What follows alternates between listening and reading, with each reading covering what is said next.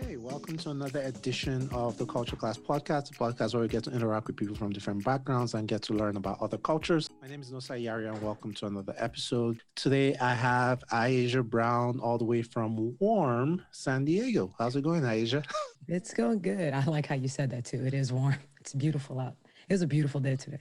It is. It is. I mean, it's not as cold as last week as I was discussing here in Colorado, but I guess it not being so bad, I could probably go outside today just to stretch, but whatever. But how's it going with you? How's 2021? Off to a good start? Everything cool? 2021 has been insane. It's I think the last year was kind of like the major reset all across the board, I think for the whole Facts. country. Facts. And I really just started planning, strategizing, what do I want to do next? So what am I going to do now? And really that it all came to fruition this year. And so I've been busier than ever. But I'm humbled, I'm grateful, and it's been a really good time. Yeah, yeah. I mean, congratulations. I mean, even though you're so busy like that, that's some kind of privilege because a lot of people find yourself just, in a sunken place and whatever in the aftermath of the pandemic or whatever. But, hopefully, by the summer, hopefully we can have a summer this year. God, please.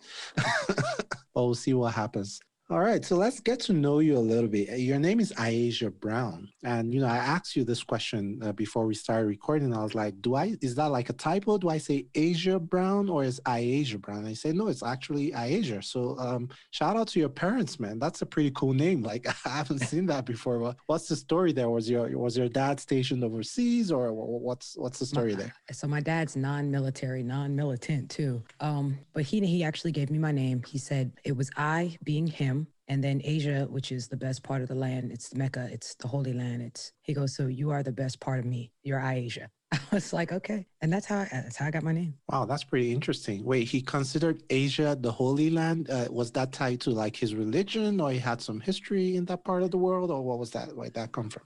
That's where he said was the best part. He said that was the best part of the land, and I said, okay. Okay. Okay.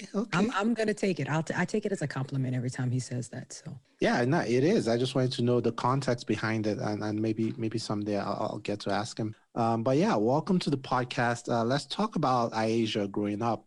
So you grew up in Queens, right, New York? I did. South Jamaica, Queens, New York City. Oh, right. I always like anyone I have on the podcast who lives in New York, who grew up in New York. I always like telling them about me coming to the US, right? So I came to the US, I think I visited the US like four or 5 years ago, but I actually relocated to the US maybe like 3.5 years ago. And when I came, I landed in JFK. And I had to make my way all the way down to Port Authority, I think, to take like a Greyhound bus somewhere.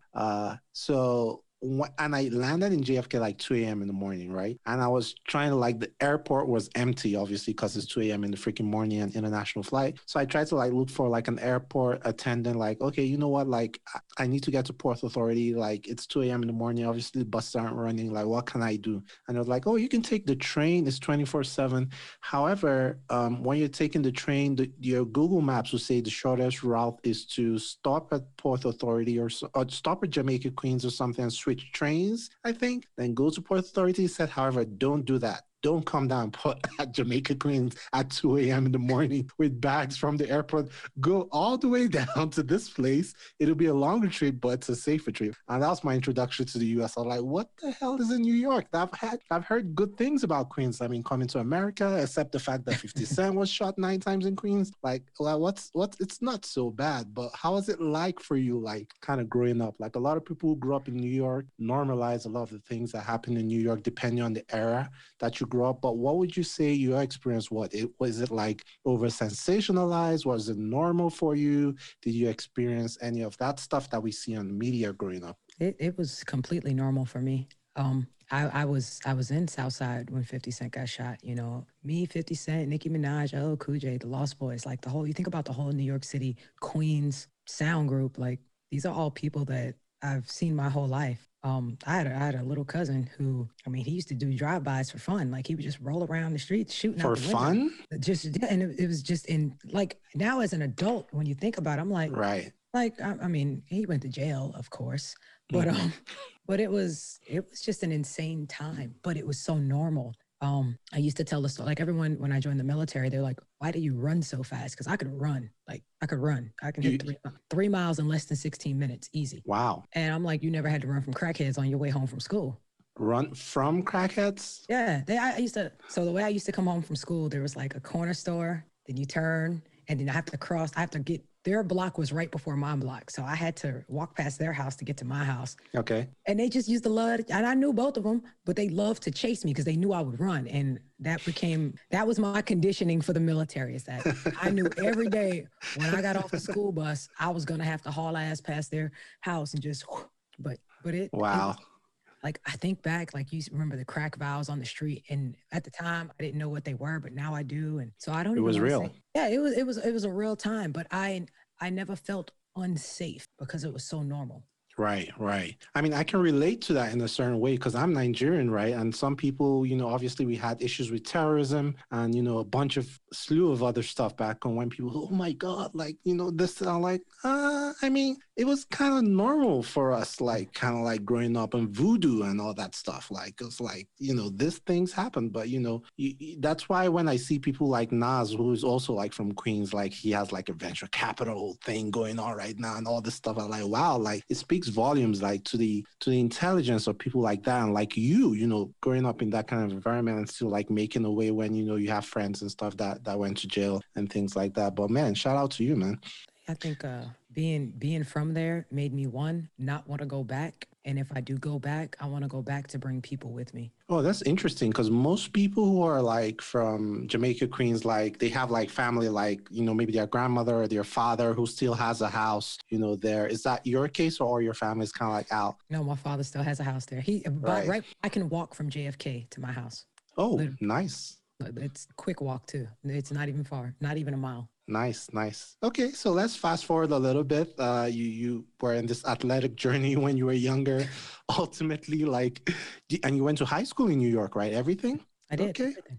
Okay, okay. Eventually, you joined the military. Like, what made you want to join the military? I think you joined the Air Force. Like, were you recruited straight out of high school? Did you walk into what they call those things, like a recruitment office yourself? Did you have something go on where you were given an option, or you have to join the military, or were you led on? Like, what was your story? I knew freshman year of high school when they asked everyone, "Hey, what are you going to do when you graduate?" I said, "I'm going into the military," and I wanted to go into the Marine. Freshman year? Oh yeah, I knew. I Wow. always knew. But it was by design. It was what I wanted to do. I wanted to go into the Marine Corps. But I was 17 when I joined, and I could not get my father to sign parental consent for me to join the Marine Corps. So, what do you do when your father keeps telling you no? You ask your grandma. I was gonna say you change your age, but I realized that it's America, so that's not so easy.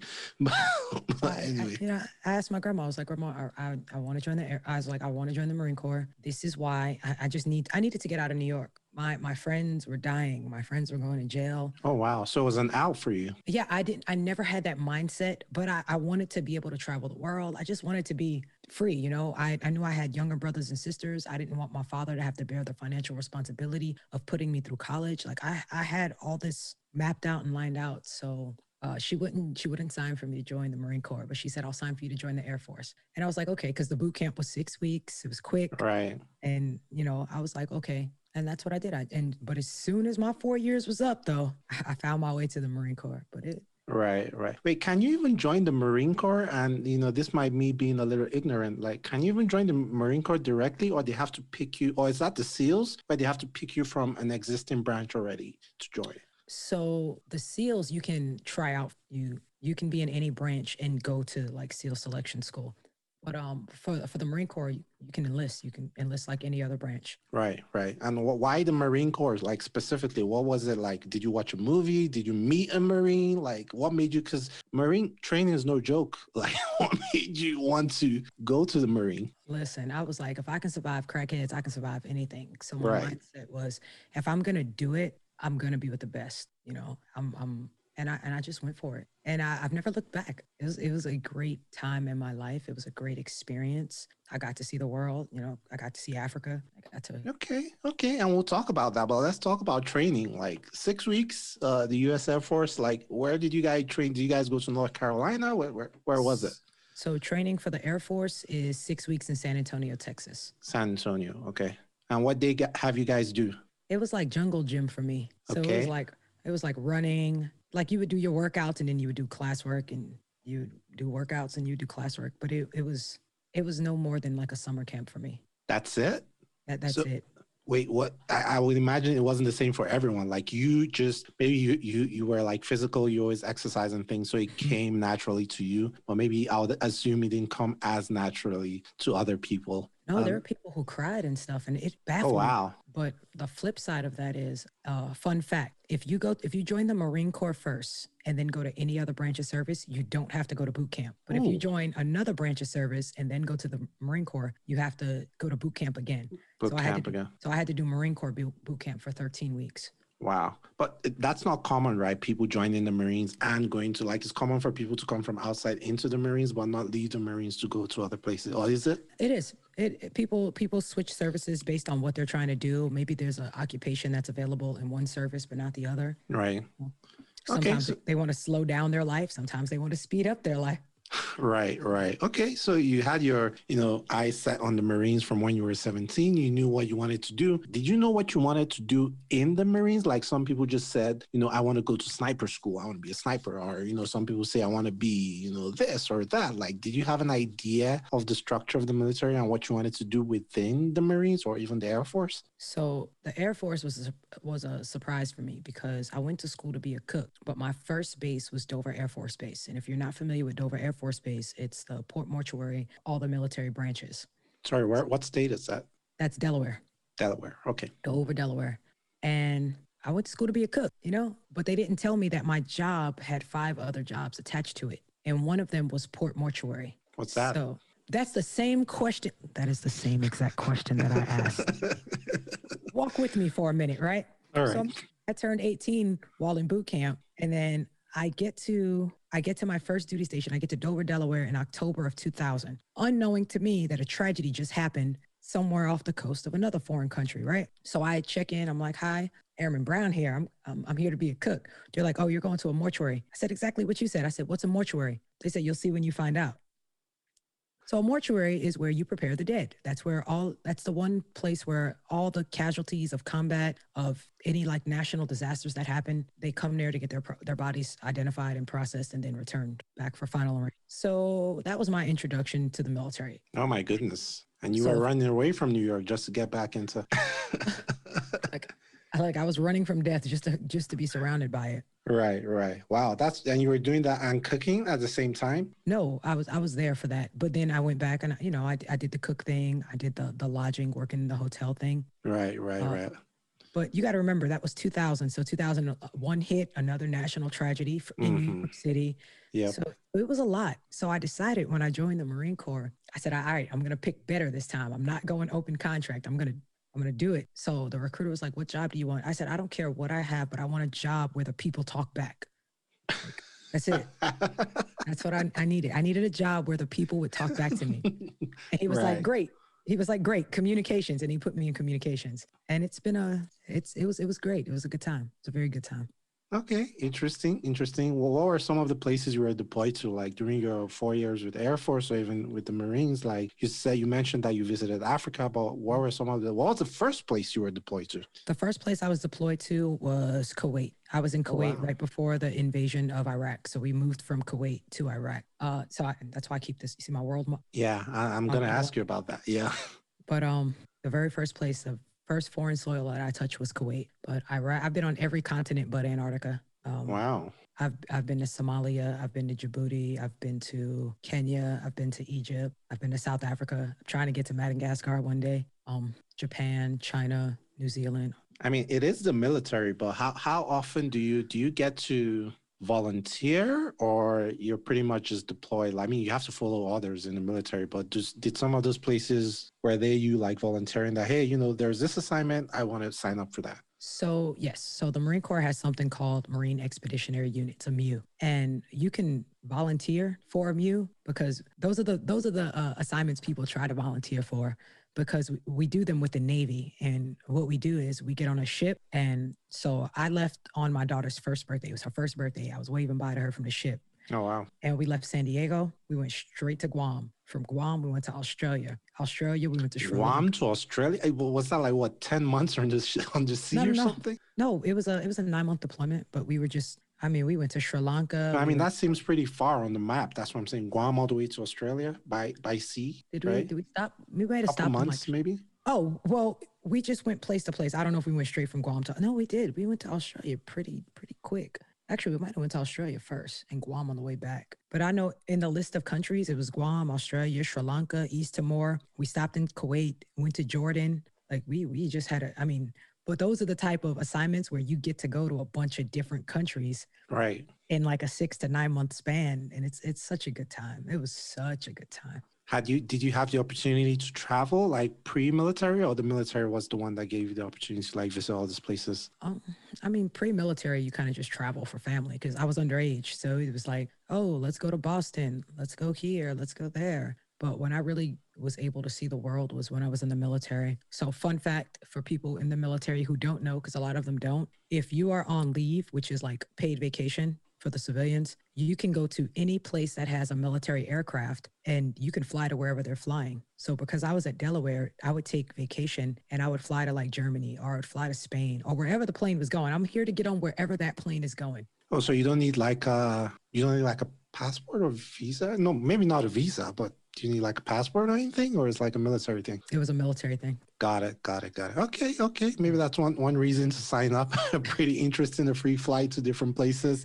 Yeah. And you talk a lot about like PTSD and like anxiety and stuff. Like what type of things led to that? Obviously, like with 2001, like a lot of the efforts, like the war efforts were ramped up in a bunch of countries and stuff. And you mentioned some of those. Like what were some of those things that led to anxiety? And what's one incident you can talk of without, reliving too much of whatever it is So that you experienced during those trips. you're lucky I have a good therapist, so I'm always prepared for stuff like this. Right. But I mean, I was a New Yorker. I got to watch the Twin Towers burn in person and then had to turn around and process those bodies. You know, I was in Iraq during the initial invasion. So I got to watch my brothers and sisters die. And then I had to collect their pieces and then I had to send them back to their families. And then I got to come back and then I had to be the person processing them sometimes. So you see a lot. And at that age, even though, we're adults proverbially, but you're still young and developing and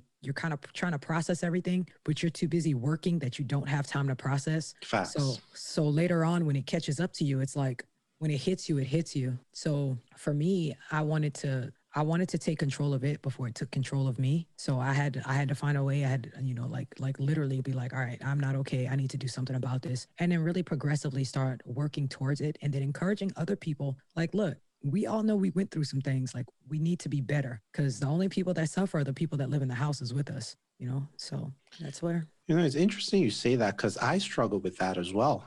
Being candid myself, like I do know that, I'm carrying a lot of stuff from the past and things I experienced in my childhood and all that. And it always happens to me like once or twice a year, maybe not more than twice a year, maybe once, twice a year, where it'll be a whole week where I'll just like go to a place where I'll just be like depressed and I want to do anything or whatever. So I've over the last like 6 or 7 years, I've come to rationalize that okay, the week is coming sometime with during the year where it'll come, but it'll come and it'll blow over and I have to get back to work. Like I feel like it's practical, to not deal with it, just push it aside and keep moving. I do know the value of therapy and everything like that, but I haven't like gotten to your position where I bring myself to submit myself to like a therapy session or actually sign up because for one, like it is pretty expensive and I'm still like trying to know when I'm ready to face those demons and everything. So what are like some of the practical steps you can tell someone like me or people listening that maybe you've learned from your therapist or reading that can be practical ways to unburden ourselves from some of these things that we carry as far as PTSD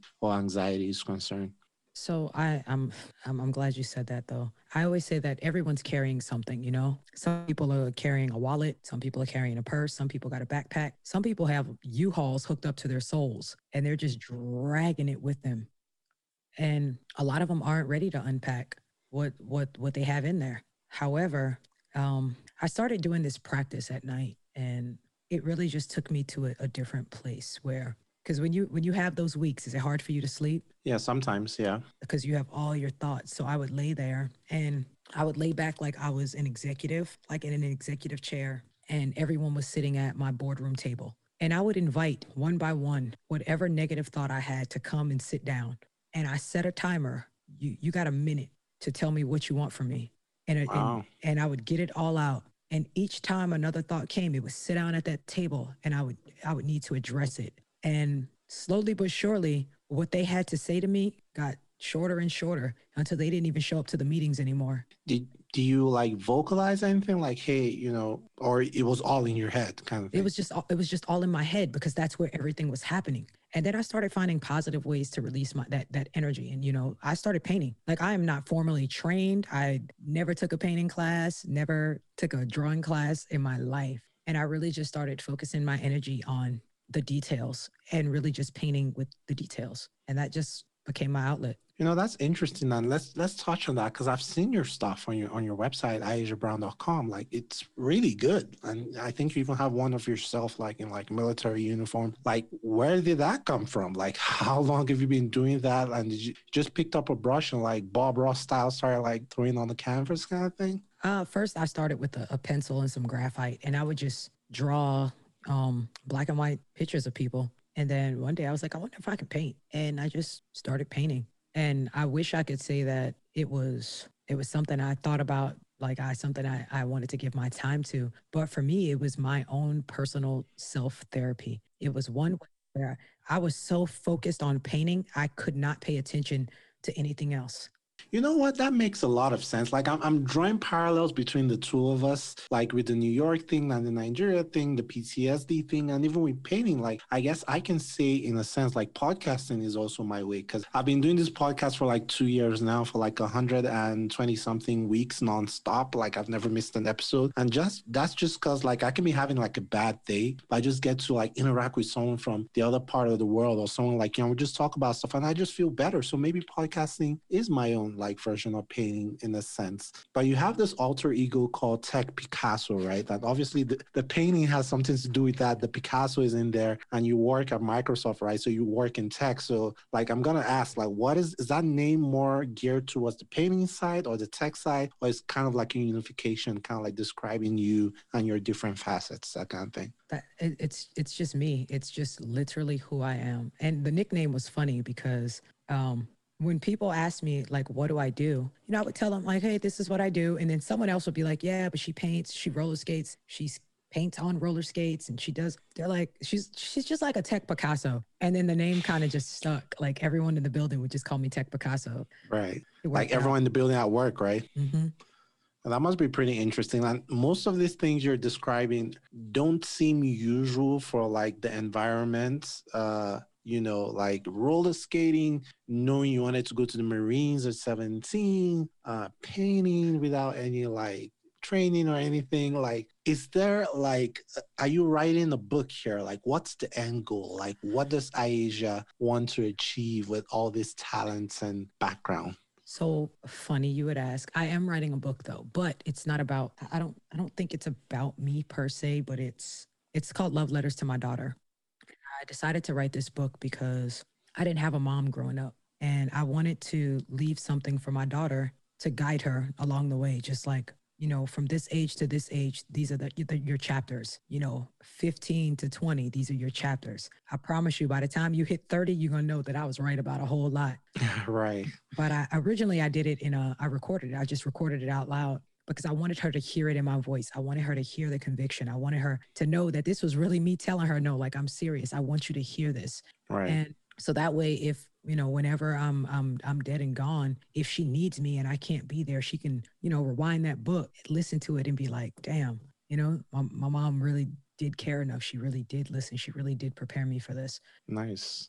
And So how old is your daughter right now? she's 11. Okay, okay, cool, cool. Like a lot of people do different versions of this where they like set up like an Instagram page and like take pictures till your kids are like 18 and hand them over. Some people schedule emails that go out once a year Hmm. to their significant other or their kids or things like that. Like a book will really be cool, like documenting different things for different age group. And should definitely would not forget, you know, particularly after her teens, because from what I understand, I don't have kids, but from what I understand, like they don't listen to you when you're teenagers. We didn't do much of listening when we are teenagers as well, so I guess it's just a cycle. Has your dad ever told you, like maybe when you were mad at your daughter or something, even though she's 11, they're like, mm-hmm, it doesn't feel too good, does it?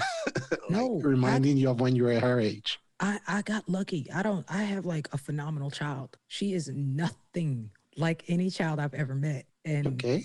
that's not me saying that because she's my child. She really is like, Or she's like what, like reserved? She's like polite. She's oh an. yeah, she's very polite, very well mannered, but Mhm. she's very much into her own thought. She's very innovative, very creative. And she just, like she came upstairs earlier and she was like, Mom, I did the dishes and then I took everything out the dishwasher, loaded the dishwasher. Then I rearranged the cup cabinet because I really didn't like what was going on in there. And then Wow.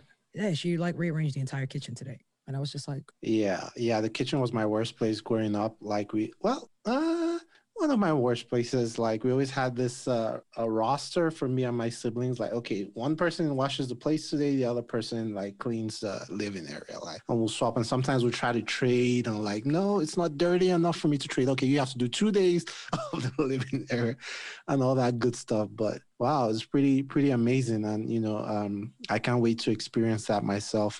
Being a parent. Any advice for like young parents or new parents out there? What to look out for, how to guide this infant, even when you yourself in so many ways are an infant. Things like that. I had to apply the rules that apply to me to her. And my entire life, everyone told me the things that I wouldn't do, what I wouldn't do, and I was like, I'm gonna do it because it was what I wanted to do, and because I could fathom it, even if they couldn't. So now when she tells me she wants to try something, or hey mom, I was thinking about doing this, I encourage it. I want her to Mm, explore it. I'm like, Rock, I do not ever try to limit. encouraging This self-expression. child started walking at 6 months. Wow. Well, her mom was running that. Right. Like she came out with the legs.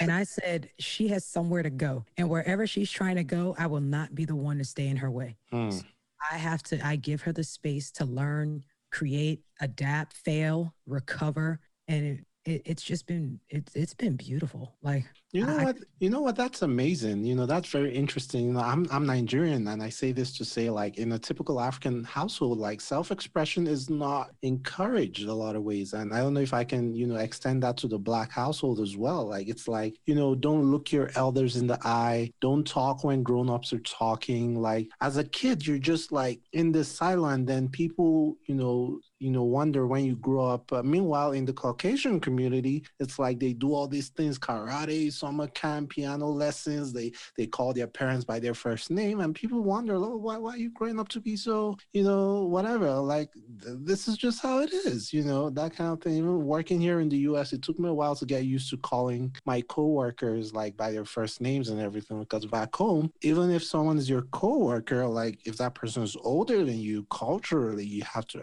address that person as sir or ma'am or something like that. So it's not like the same thing. So it's just like an adjustment, and hopefully with parenting, hopefully we can do our best to raise a better generation that'll do better for the world than we did. But let me talk about your podcast real quick. So you have a podcast that recently dropped, The Butterfly Revolution. Interesting name, by the way. Like you have a thing with names. Like your dad was First Asia. It's like Tech Picasso, Butterfly Revolution. It's like you have this albums dropping. So maybe it's like the Queen's mentality or something. But yeah, talk to me about the Butterfly Revolution. We can have a link in the description for people who want to check it out. But what do you hope to achieve? What will you be documenting with this podcast, and what should people expect? So for me, I chose the butterfly revolution because I'm a big fan of the butterfly effect. And do you know what the butterfly effect is? The Ashton Kutcher film or the other phenomenon, the The butterfly effect? actual phenomenon effect. Like I'm it's sorry, it's if spoken like a true millennial. I got you. So it's if all the butterflies in the world flap their wings, they could start a tidal wave. You know, it means that one small, minute change can cause something so granular. So I love talking to people who, and it's I don't know, the guests find me really. I listen to people tell their stories, and I like listening to that those pivotal points in their life where they decided to make a change and it just completely changed their entire life. Whether, you know, they were running from streets, running from drugs, you know, facing addiction, turned around and became a multimillionaire. Just listening to, you know, people who are felons who started their own businesses and now they're giving back to the communities that they once ravaged. So it's you know, female bodybuilders, how, you know, the misconception of female bodybuilders and what beauty should look like. I really love giving people the platform just to tell their stories and have their stories heard. So Nice, nice. So is this going to be like an interview-based podcast? it is. It is. Okay, definitely looking forward to it. As you know, someone that has an interview-based podcast myself, I'm always interested in, you know, stories as well, and I'll definitely be giving that a listen and look forward to it. But yeah, thank you so much for coming on the show. Before I let you go, I need to ask you one last question, maybe two questions. Okay. Who's your favorite Queens rapper, and who's the best rapper of all time? Put you on the spot. Oh, my favorite Queens rapper. Everybody gonna be mad if I don't say Nas, but Queensbridge. it's not Nas. It's not LL It's Cool not. J. Oh no, let me allow you. So, Look, I'll probably say 50 Cent. really Yes, not because of interesting. I just look at his journey. You know, 50 Cent never allowed himself to be stuck in that box. He understood the butterfly effect and he multiplied himself across many different, like he is so multifaceted. He said, you know what? I'm going to get rap money. I'm going to get Gatorade money. You know, he had his own vitamin water. He said, I'm going to get TV money. TV money. He said, I'm going to get, you know, alcohol branded money. He became more than just a rapper. He became a brand himself, and he just showed, he became a new blueprint. I mean, but Nas did all that for the most part. But so, okay, maybe you're transcending rap now. You're looking at things outside of rap. That's not just the flow and everything, but what do they embody kind of thing. Yeah, I mean, lyrically, of course, Nas is untouchable when it comes to the Queens rappers. Okay. And greatest rapper of all time. You know what I'm going to say? I'm from New York. Who am I going to say? Tupac. I'm a huge Tupac fan, but I got to go Team New York. Biggie.